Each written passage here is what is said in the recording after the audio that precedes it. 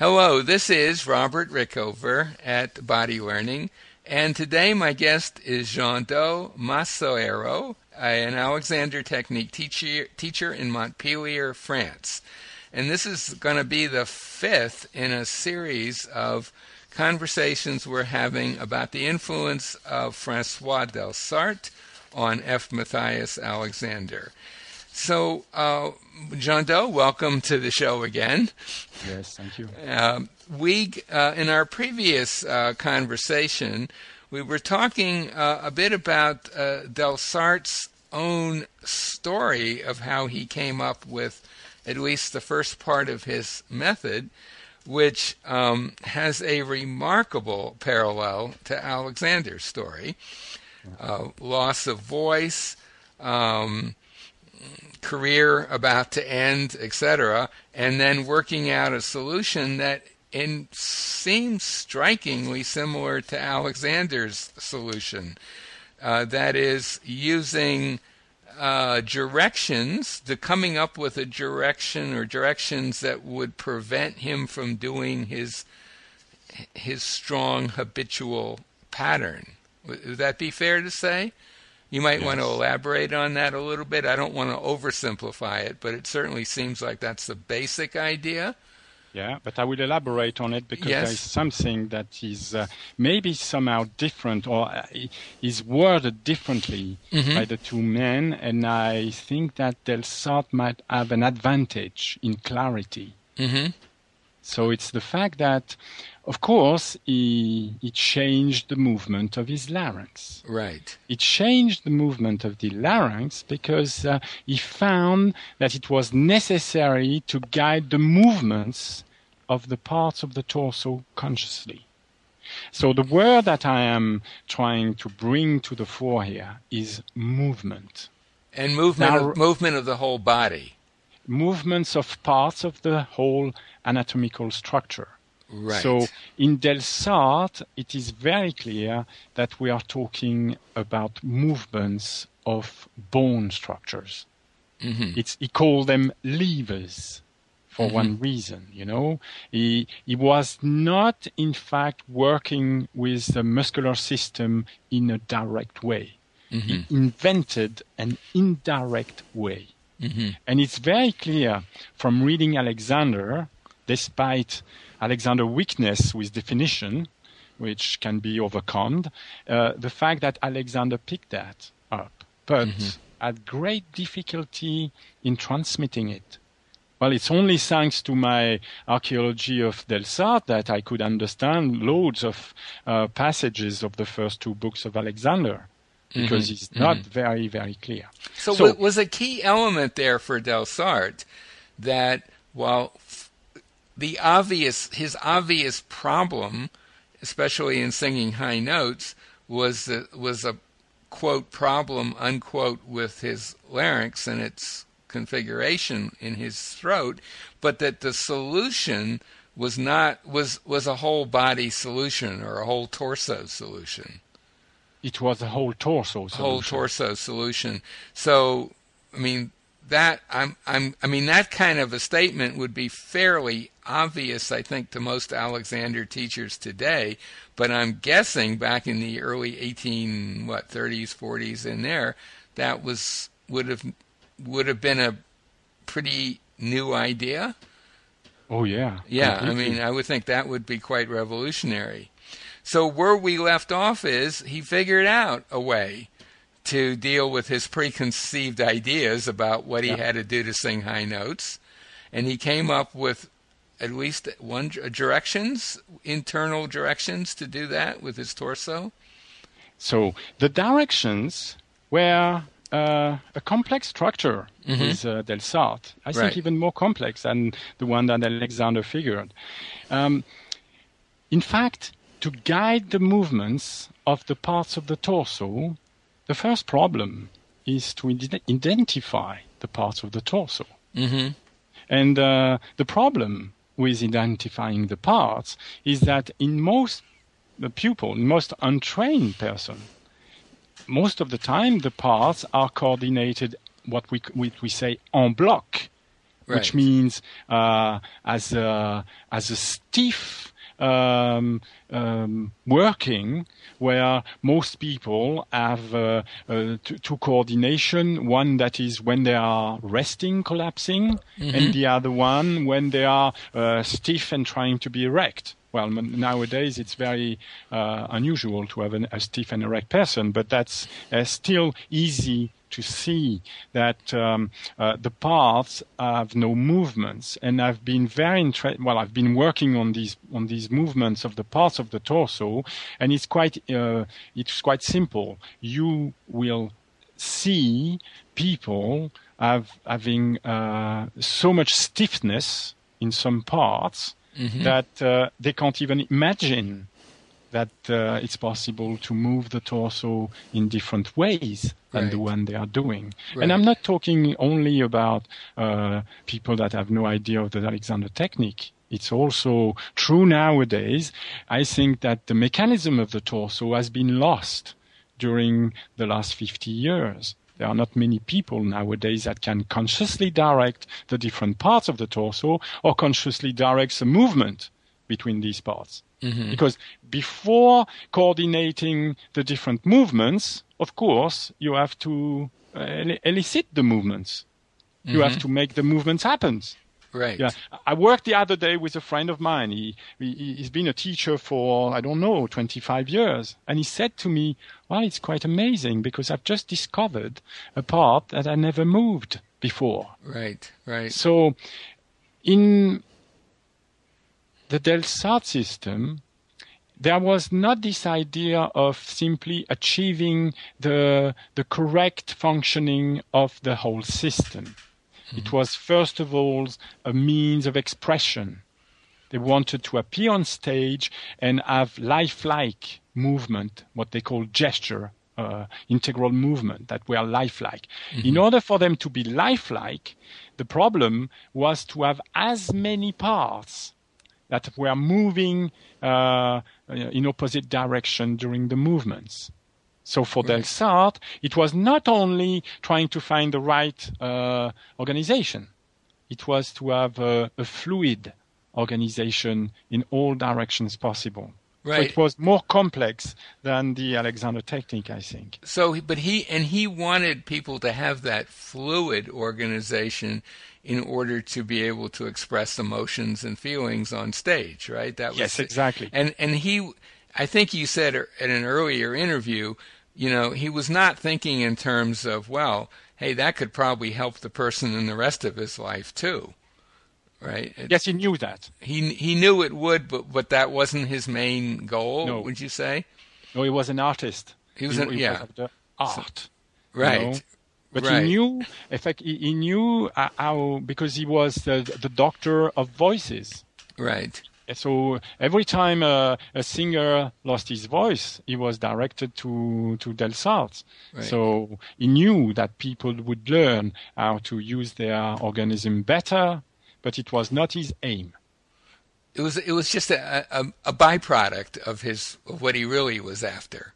Exactly. Yeah. So he found that movements of the parts were good functioning, Right. And he adds up that in fact during his work process to in fact change his manner of using his torso in order to speak or to sing without pain, he discovered that it was quite painful sometimes, but it didn't matter. Because he discovered different types of pain. There are pain that are, of course, a signal that something is very wrong, or it could be a signal that you're coming from some situation that was very wrong, and you're changing it towards something better. So you get pain on both sides of the door. Right, sure. So it's not possible to judge by what you feel, by the pain you feel, to know if you're going in the right direction or not. The only way he found is that you must see in the mirror that there are movements that are happening and that the results of the movement is a lengthening. He called that the law of extension. So lengthening would lengthening be sort of a proxy for general expansion? Yes. Because, exactly. I mean, we are axial creatures, so if we're going to expand, it's a lot more like we're going to expand mostly in an up-down, upwards direction, let's say. But there's also the widening aspect, right? Filling out of the space we can take out. So he used, in a sense, expansion, let's say, as his guide to, is this a better way to do things than before, which it might seem a little uncomfortable or even a little painful, but if it's expansion, it's probably a good thing. Would that be fair to say? Yeah, exactly. Absolutely. Yeah. Wow. Yeah, I mean, so you understand that there is inhibition in this. Yes, say something about inhibition. Yeah, say something about inhibition, because I did he actually use that word?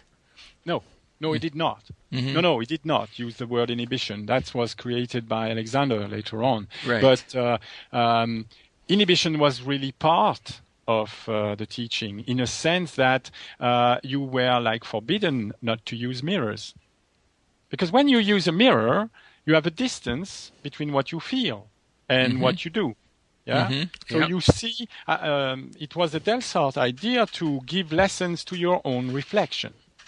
Right. So you have to move the parts of your torso, and you have to see them moving. So that idea of inhibition is so ingrained in the way of teaching that it is clear that he would give you some instructions.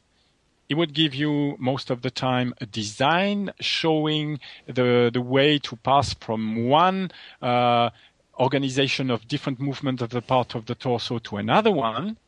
And you would have to look at yourself in the mirror and project the directions that were specified in clear French, words, very, very good use of geometry in order for you to direct the movements of the part in different organizations.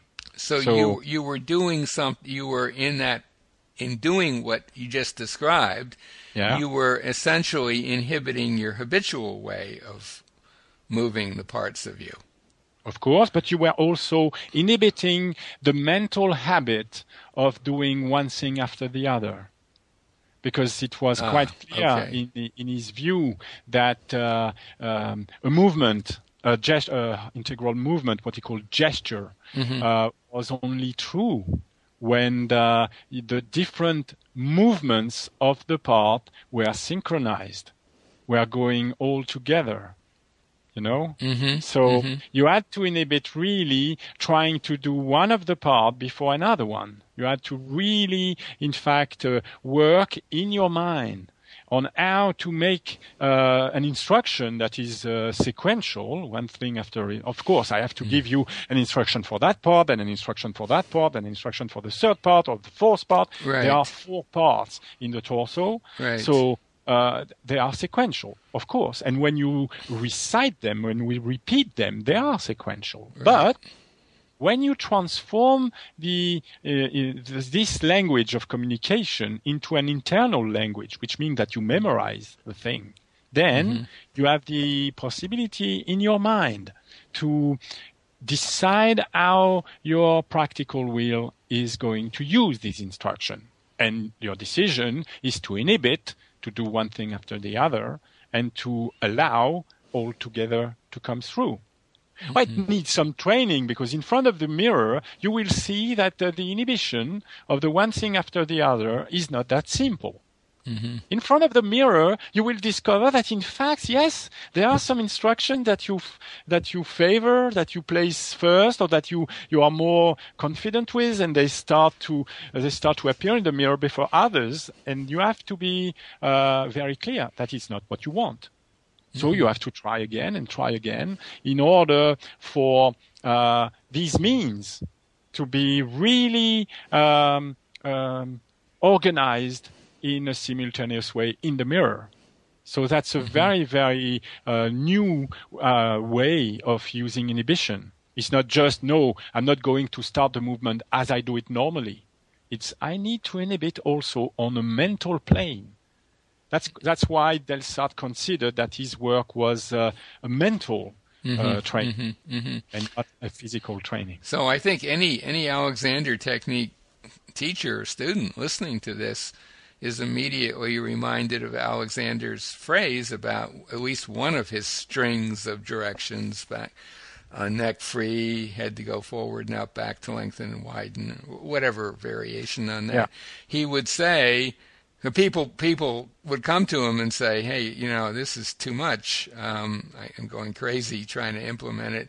And he'd say, well, it's one after the other, but all at the same time. It was sort of his which, to confuse the pupil even more. Honestly, yes. I don't, yeah. But Delsart was dealing with exactly that issue, right? Exactly, yeah. So he comes up with that, and to what extent was Alexander the beneficiary of that set of discoveries of his? Well, there is a story that Alexander spent 10 years in front of a mirror in order to solve his voice problem. You know that. I know the story. Yeah. It's totally incompatible with the timeline, but yeah. Absolutely incompatible because unfortunately, there are people like me or historians, archaeologists of the Alexander Technique that have discovered that, in fact, he solved his voice problem in less than 8 months. Yeah. So in order to solve his problem in less than 8 months, he was helped. He had some information, He had help from someone that knew about voice problems. And my guess is that he was helped by somebody that knew Camille Delsart, for sure. Yeah. I understand that. Right. And so there are clues in the first 2 books. Uh-huh. Because, in the first 2 books, there is one thing I want to mention here.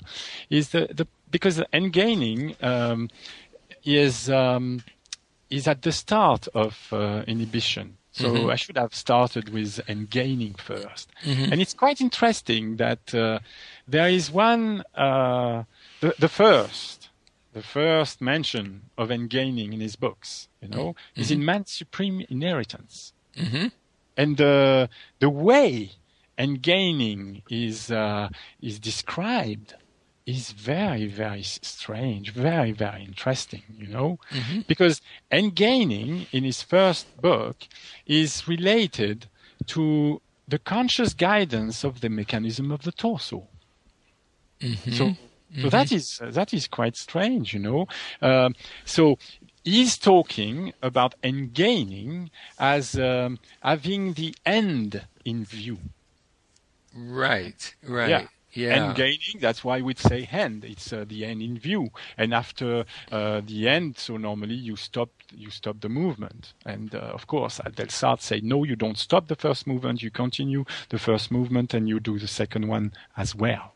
Okay? So he's saying that, and it's very interesting because I've all my training and listening to conferences and going to workshops, I've been quite aware that we use instructions like, for example, lengthen and widen the back.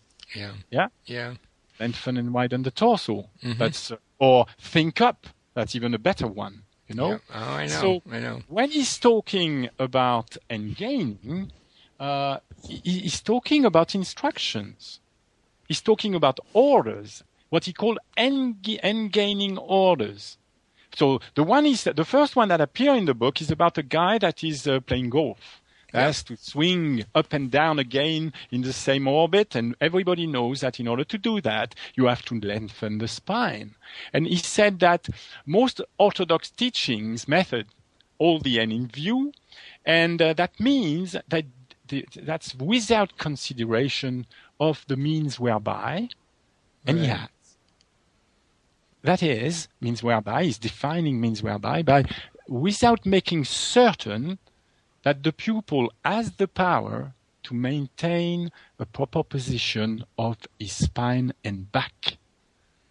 That's what those are his exact words there. Yes, that's his exact word, and the page is 135 in the 1946 edition. Right. And so, what you have to understand here is that when you say to somebody, "Well, sync up," or more clearly, lengthen and widen the back, for example. Right. This is exactly the perfect definition for an end-gaining order. Right, because you've got somebody that cannot lengthen the back, otherwise you wouldn't give that order. Yeah. And yes, and that from one of our earlier conversations. I mean, that was in your view, that was the general problem with Alexander's directions. Yes, because they are not geometric. They are not explaining how and what you should use in order to lengthen the back. Well, he knew what was necessary because he'd been taught by someone who knew about Delsarte. You believe, right? Yes, because in Delsarte there is something that is called the law of opposition. Mm-hmm. In the Alexander technique, we call it the what do we call it? We call it antagonistic action. Mm-hmm. Mm-hmm. You know, and so if you imagine the torso that has 4 parts of groups of bones that are articulated together, Mr. Delsarte discovered that you have to direct these parts not to lengthen at all, but to oppose the next one, and also the ones that are opposite in direction, which mean that you have to make sure that you are not solely directing one piece against the 2 others, but you have to group them together, and that is a means whereby of the lengthening of the torso. And it works. Mm-hmm. It works. It's amazing. It's a breeze. Any new pupil that use that means whereby to lengthen the torso, you don't need to use the word lengthen the torso, but that's what you're going to see in the mirror. So right. I'm sure that Alexander knew that, because if he didn't, there was no way he would have cured his voice so quickly. So he knew that, but when it came to teaching, he used directions, it sounds like, that didn't really enable that. Exactly. That's so strange. So I think we should, if it's okay with you, end this conversation here and take up on this in the next conversation. What do you think? Yeah. Okay, is that okay? Yeah, that's fine. That's fine. So I'm getting fired up. So I can tell. But I think we got to chunk this down for our listeners. It's almost too much information to take in. We got to go bit by bit. So let me again just thank my guest today, Jean-Do Massoero, an Alexander technique teacher in Montpellier, France. Jean-Do, thank you so much for this. Thank you, Robert.